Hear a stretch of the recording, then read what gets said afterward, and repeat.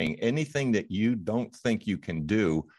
If you're an entrepreneur, don't waste time trying to figure it out. It's going to waste time, and it's the one resource that you can never get back. And people will ask you, what's the most important thing in your life? And you go, well, there are a lot of things, love, money, what have you. But believe me, time, and the older you get, you realize this, that is the one resource you don't have enough of, and it's limited. So it's going to end. So the best thing to do is to do what you can do, use the talent and skill and the knowledge that you have, and everything else. If you're starting out as an entrepreneur, make sure that money is going to the things that you don't know, because you're just going to be wasting a lot of time and resources, and you won't get the return on it. It's ROI is the bottom line here.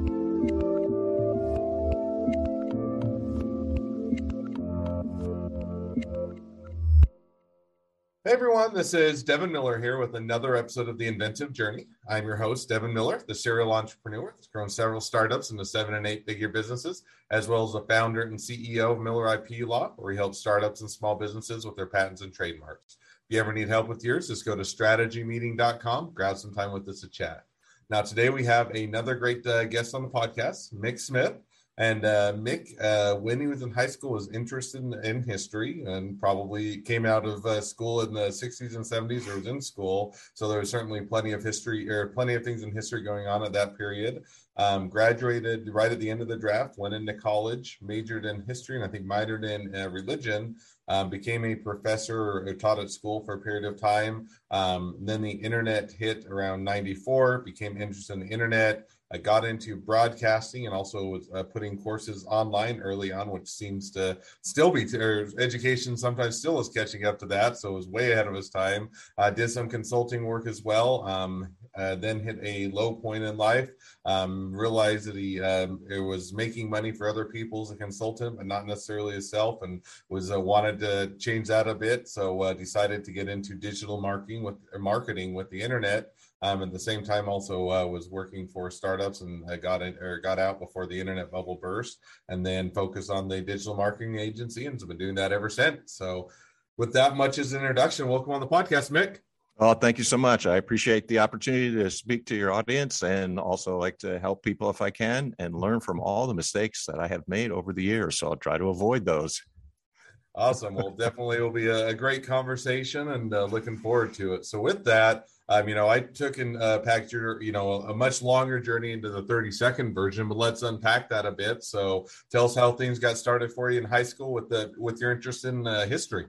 Yes, I was at a very contentious time in American history. Two things really dominated my generation growing up, and that's civil rights and the Vietnam War. So I was fortunate. I got the tail end of the draft, but, I was wondering with what would happen to me and how my life would be very different. So I'm also very grateful to all the veterans out there, especially the vets in the Vietnam era, because that could have been me, and I could not be having this conversation potentially. So if I had been drafted, two of my two closest buddies in high school said we definitely would have gone. There's no question about it, because I love my country. I love America and all the things that you can have as an opportunity. And I was fortunate. I lived, I put it simple as that. So trying to figure out what my place in the world is. And that's what I think really motivated my interest in history and religion, trying to figure out things first from a personal point of view, but then also just trying to figure out what was going on during that time. So my parents, beautiful people, wonderful parents, and the best in the universe that ever had been, but they were from another generation. And the 1960s and into the 70s was very, very different from their very isolated area in the northeastern Pennsylvania. So they didn't necessarily know what was going on. I had to figure it out for myself. And that's kind of what got me on my journey, kind of intellectual, and then eventually trying to get into academia as early part of my career. So, and that makes sense. So you're coming out, and it's certainly an interesting point in time that with a lot going on. So you say, okay, ended up going off to college, and I said you got the degrees in religion and whatnot. And as you're coming out of getting your religion and history degrees, which makes sense, you had an interest in history. What made you decide to go into professorship? Is that the typical path for a history and religious major or degrees, or how did you get into professorship? And then where did your journey go from there? Yeah, that's what people say. Well, if you're going to major in history and religion, what are you going to do with that? Right. So, especially coming out of a blue collar family as I did, my dad was a factory worker. So, he was one of the people who would always chide me from time to time. When are you going to be a permanent student? So, my answer to that in emphasizing in liberal arts or understanding those kinds of things, you're articulate, you can read, you can write, you can do those kinds of things. So, when people ask me, what are you going to do with those degrees? And my answer was short and sweet: anything I want.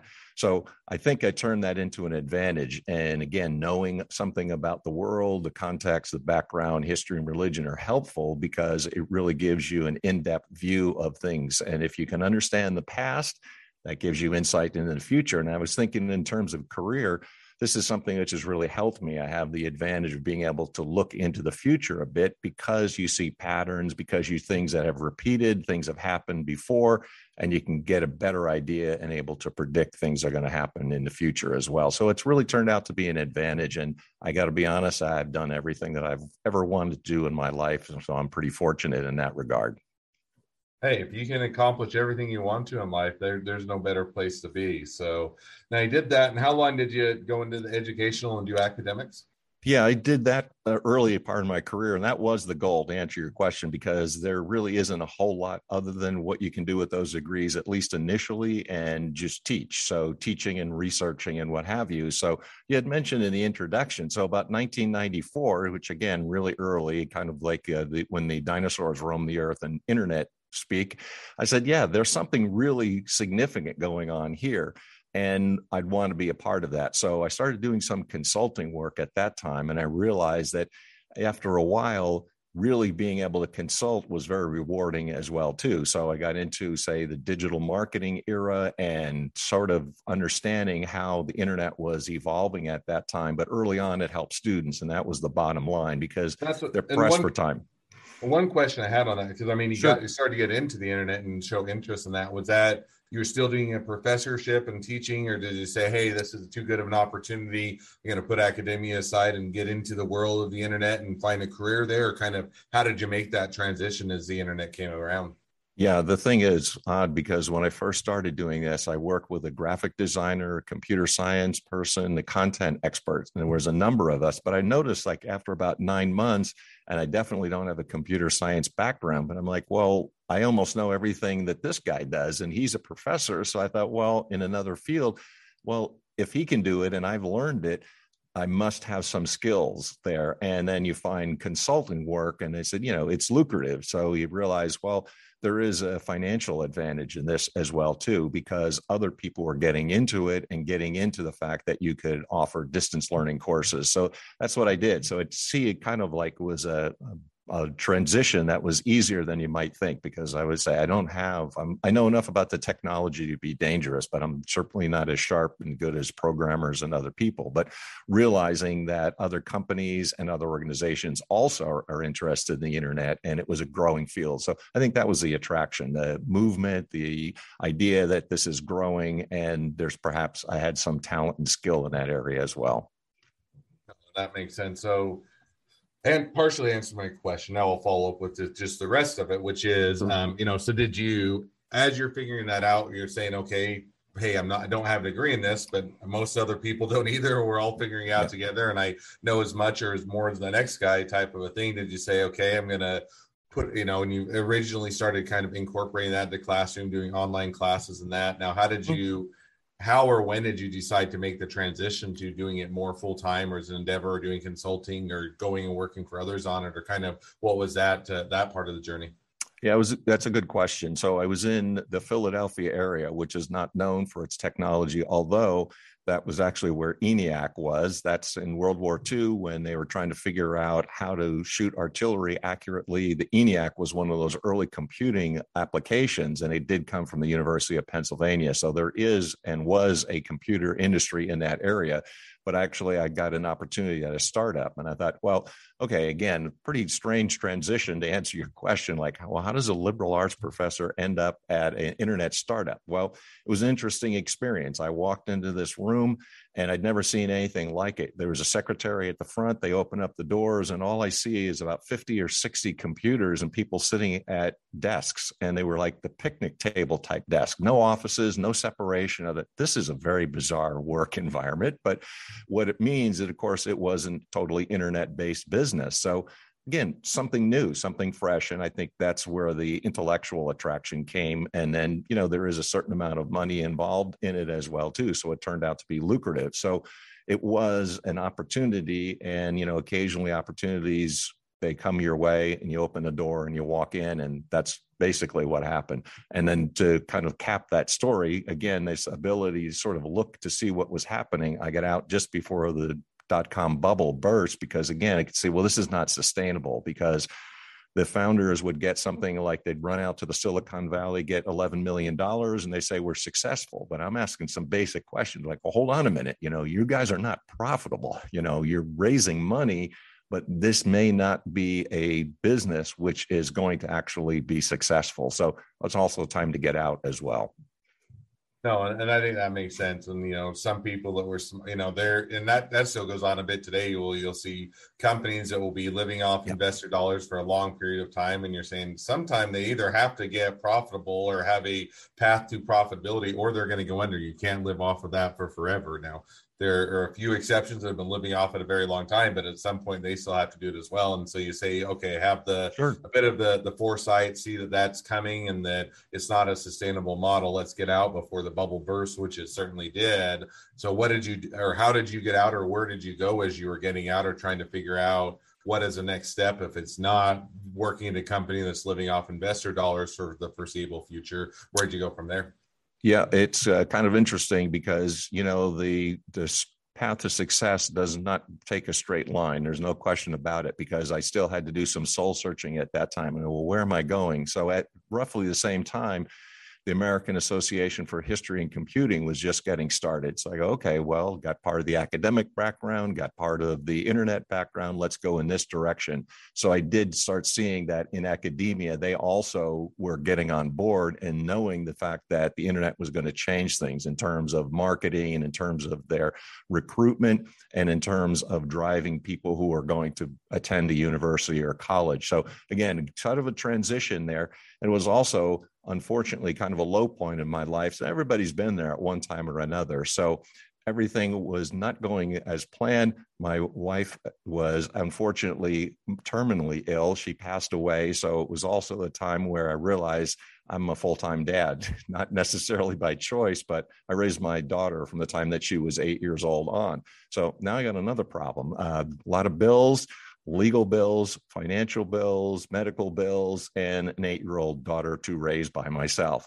And at the time, I had all of $5.20 in my pocket. And when I say I had no money, I had no money. So my car had also broken down at that point. So low point, everybody can relate one time or another. It doesn't necessarily be the same details, but had to do some soul searching. I said, I've got to be able to make a living and also being able to raise a daughter at the same time as a full-time single father. So looked at consulting work because it does have the advantage of being both lucrative and then available in terms of time, because you've got to be able to juggle the home responsibilities with the work responsibilities.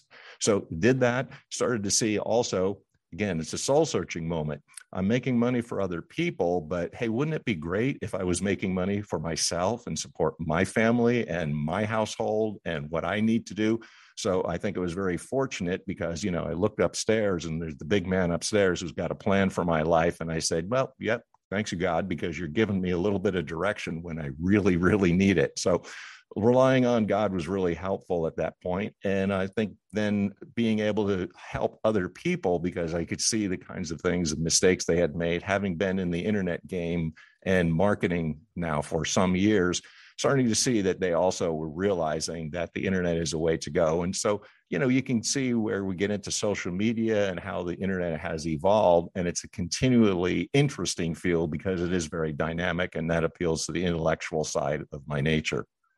And I think that's definitely an interesting journey and path that you took. And one kind of maybe follow-up question to that, which is, so, you get consulting, you say, okay, got knocked down a lot, or certainly grieving from the passing of your wife, having to figure out how to pay for all the bills, how to take care of a kid as a single father now, plenty on your plate. And so he's saying consulting is a good path that I can go about, be able to, earn that greater income, have a better path, maybe have a bit more of the flexibility and otherwise go down that route. And now as you're doing consulting, and it makes sense also, I think a lot of people initially get into consulting only to find out, hey, I think I can do this as well or better as the people I'm helping consulting. And yet they're the ones that I'm helping to make a lot more money than I'm making or doing the consulting. And so you're saying, I'll do that on the side. But, that's a lot of times it's an easier transition. It's kind of like, the employee that is looking in and saying, I can always do it better than my boss, and I can always do things better. And then you get into the boss seat, or they kind of go and do it, and they say, oh, there's a lot more to this. I have to, run payroll. I have to do marketing. I have to do sales. I have to manage other people, do HR, and all those other things. Some people thrive and love it, and other people are saying, this is a lot different than what I envisioned. As you're kind of figuring all that out, how did you figure out what you were going to, what it was that thing was going to be, that now you're no longer going to be a consultant, you're going to do your own business? How did you kind of arrive at what that would look like? Yeah, I think, there's a strong case to be made about things that you like and you don't like, but any position that you have is going to have a job aspect to it. In other words, there's things that you enjoy doing, and then there's the job part of it. But it doesn't matter whether you're working for yourself or you're working for somebody else. So I said, look, if you're an entrepreneur, which is what I always tell anybody who wants to start a business or is in a business, if you're an entrepreneur, you're the guy who unlocks the office door in the morning, and you're also the guy who takes out the trash. So you got to keep that in mind. It does mean that there's everything that you do need. You're the one who's going to be making all those decisions. So again, something I learned from the internet, outsource the things that you are not strong in, but able to keep the skills and the talents that you have, and everything else is cheaper to outsource. So for example, I'm not really an accountant. I don't really know the financial part as well as other people. So again, I outsource that. It takes time away from my job. And when I'm applying with this to other companies, I'm saying to the same thing to them. Look, if you're running and you're selling widgets, let's say, right, whatever it might be, you're not going to be an expert in social media, and you're not going to be an expert in having a website. So that's where I come in. I said, all right, well, I will strategize with you, but if you're going to try to figure out Google Ads, believe me, it's going to take you a lot longer, and you're going to waste a whole lot of money. Outsource that stuff, run your business. And I think I can apply the same thing to my own life and to my own journey as an entrepreneur. I'm going to do the things that I can do, and I'm going to take somebody else's talents and pay them for it. So again, it kind of transitions into when I didn't mention when I was back in college many moons ago, I also started out in radio. So I've always had a love of the audio medium. So that's why I too, like you, I've got a podcast, the Doctor of Digital podcast. I said, well, I've got a skill, I've got something I can do. And it's also something that other people can do. When I talk to business owners, I go, number one, do you have a voice?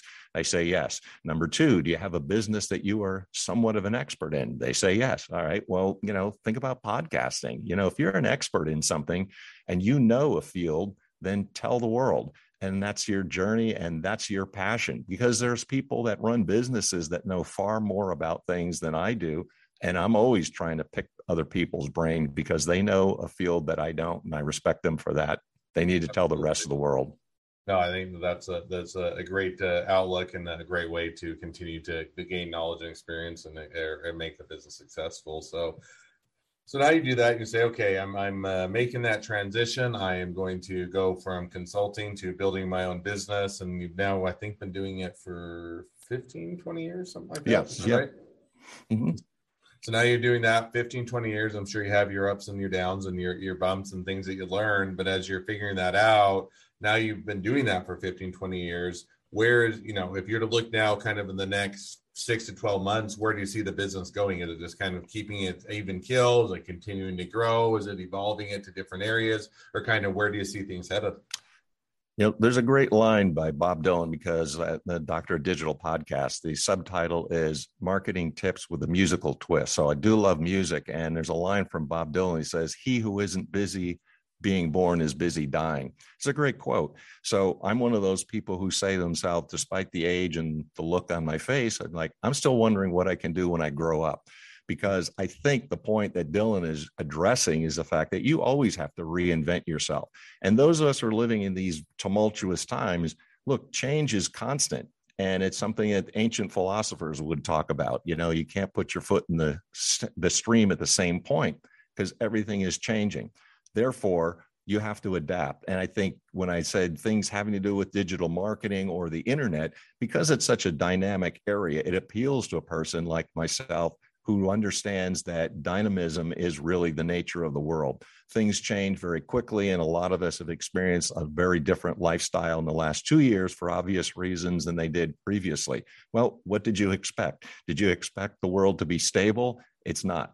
Things are going to be changing. So knowing and really getting yourself centered on what is real and true and what have you that you have in terms of your skills and the journeys that you are on and the journey that you can, the path that you can follow. I'd come back to saying, you know, look, I can't figure it out. And this is where I say I'd rely on the big man upstairs, because a lot of these things, I don't have an answer and I'm not sure. But I do know that following the true path and following a path that God has outlined for my life is going to continue. And that's what have happened because I have had enough experiences in my life.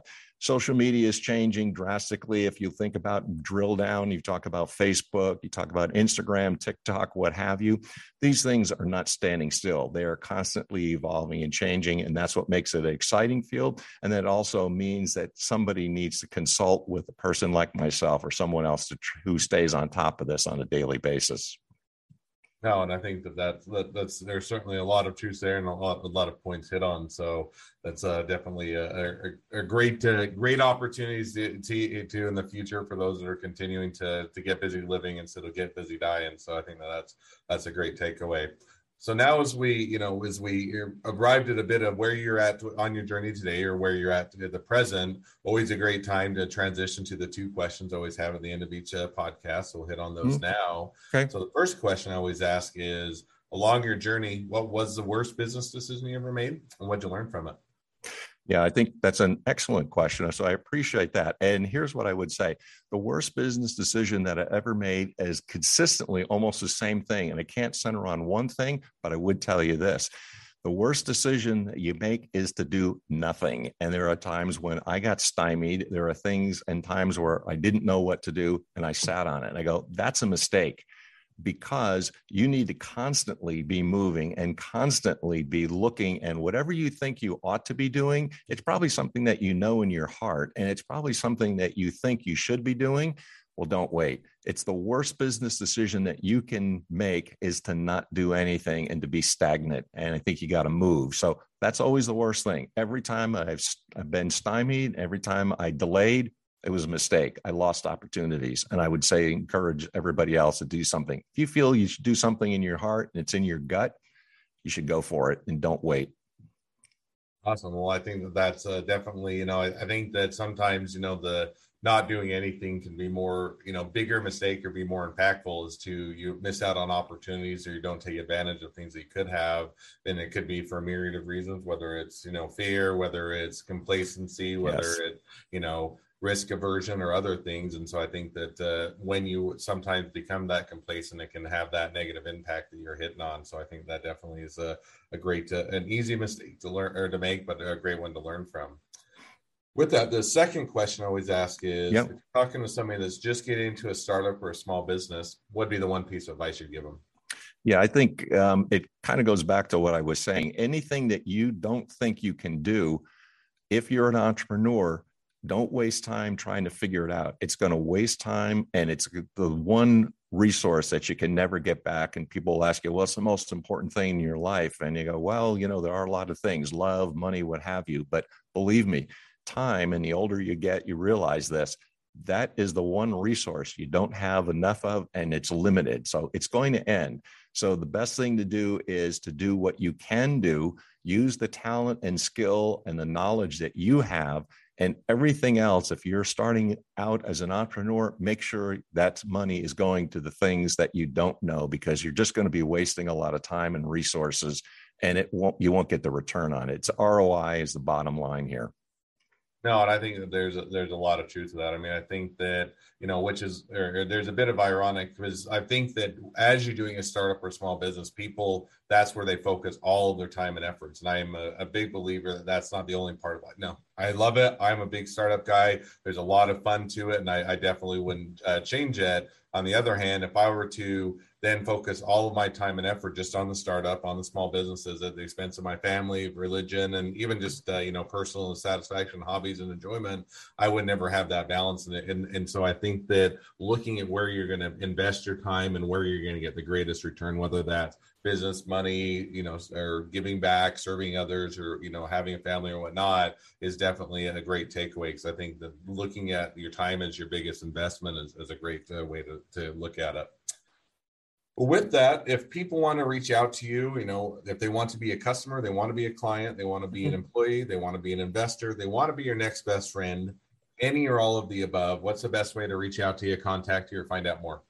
Yes, well, I try to be as visible and audio available as possible. I have a Doctor of Digital podcast, but you can also get a hold of me at Mick, like Jagger, except he's got a lot more money, mick.smith@wsiworld.com. We simplify the internet. mick.smith@wsiworld.com, or you can call me direct, 619-389-3036, 619-389-3636. All right. Well, I definitely encourage people to reach out, connect, and take advantage of a lot of experience and a lot of opportunities and the great services you guys offer. So, well, thank you again for coming on the podcast. It's been it's been a pleasure. Now, for all of you that are listeners, you have your own journey to tell and you'd like to be guests on the podcast. We always love to have great people with great journeys on the podcast. So feel free to go to inventiveguest.com and apply to be on the show. Couple more things as listeners, make sure to click subscribe, share, leave us a review, because we want to make sure that everyone finds out about all these awesome episodes. And last but not least, if you ever need help with your patents, your trademarks, or anything else in your business, just go to strategymeeting.com, grab some time with us to chat. Well, thank you again, Mick, for coming on the podcast, and wish the next leg of your journey even better than the last. Let's hope so. And if you need intellectual property help, says the guy, a lot of us are not expert, get a good attorney. Absolutely. Couldn't have said it better. Thanks, Mick. Thanks for your time. I appreciate it. Be well.